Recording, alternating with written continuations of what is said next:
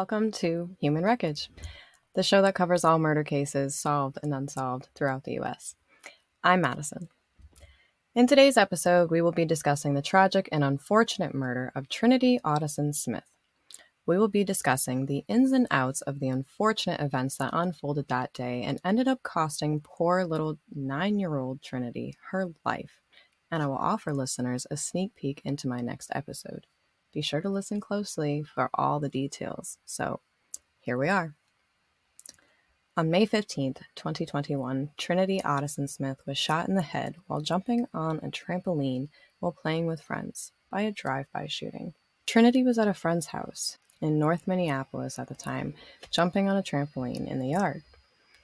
Police said at the time that a red 4-door car drove through the alley and that someone inside the vehicle then opened fire.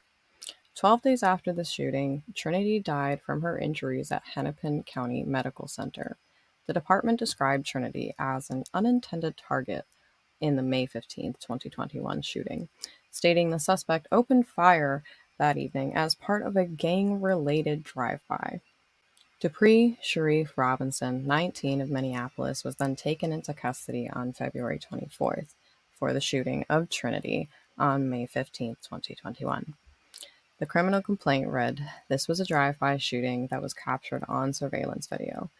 The video showed that the victim, Trinity, and 2 other juveniles were on the trampoline directly between the shooter and the intended targets, who appeared to be 3 males on a side porch of the residence, dressed in dark clothing. After the shots were fired, one of the 3 males on the porch could be observed on video chasing after the vehicle on foot and returning fire 3 times. The combination of the surveillance video and the license plate reader technology tied the car used in the drive-by shooting to Robinson, who bought the vehicle 3 days earlier. Officers learned that Robinson had purchased the vehicle on May 12, 2021, and told the man that he bought it from to say nothing about the purchase of the car. It was also discovered that Robinson's cell phone was in the same area as the vehicle. Robinson was arraigned in February 2021 for engaging in threatening social media communications with a resident on the same block where the drive-by shooting happened. His intended target was a rival gang member, who is the brother of Robinson's ex-girlfriend.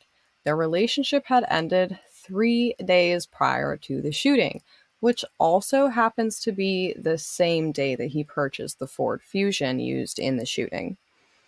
The charging documents note that about 30 minutes after Trinity was fatally shot, Robinson did 3 internet searches related to changing the paint on a 2014 Ford Fusion, and then he quit using that cell phone forever. The Ford Fusion used in the drive-by shooting has never been found. Robinson of Minneapolis pleaded guilty on March 6th to second-degree intentional murder, meaning he avoided trial on a first-degree premeditated murder count that carries a sentence of life without parole. Although he did try to file a motion to withdraw his plea, it was denied due to insufficient evidence to support his claim. My heart goes out to Trinity and her family. This is a horrific event that changed so many lives.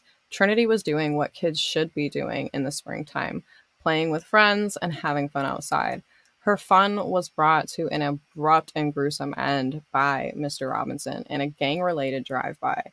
A 9-year-old, adorable little girl lost her life due to someone else's actions. I am glad he claimed guilty, but I believe he should have had to stand trial for a higher charge.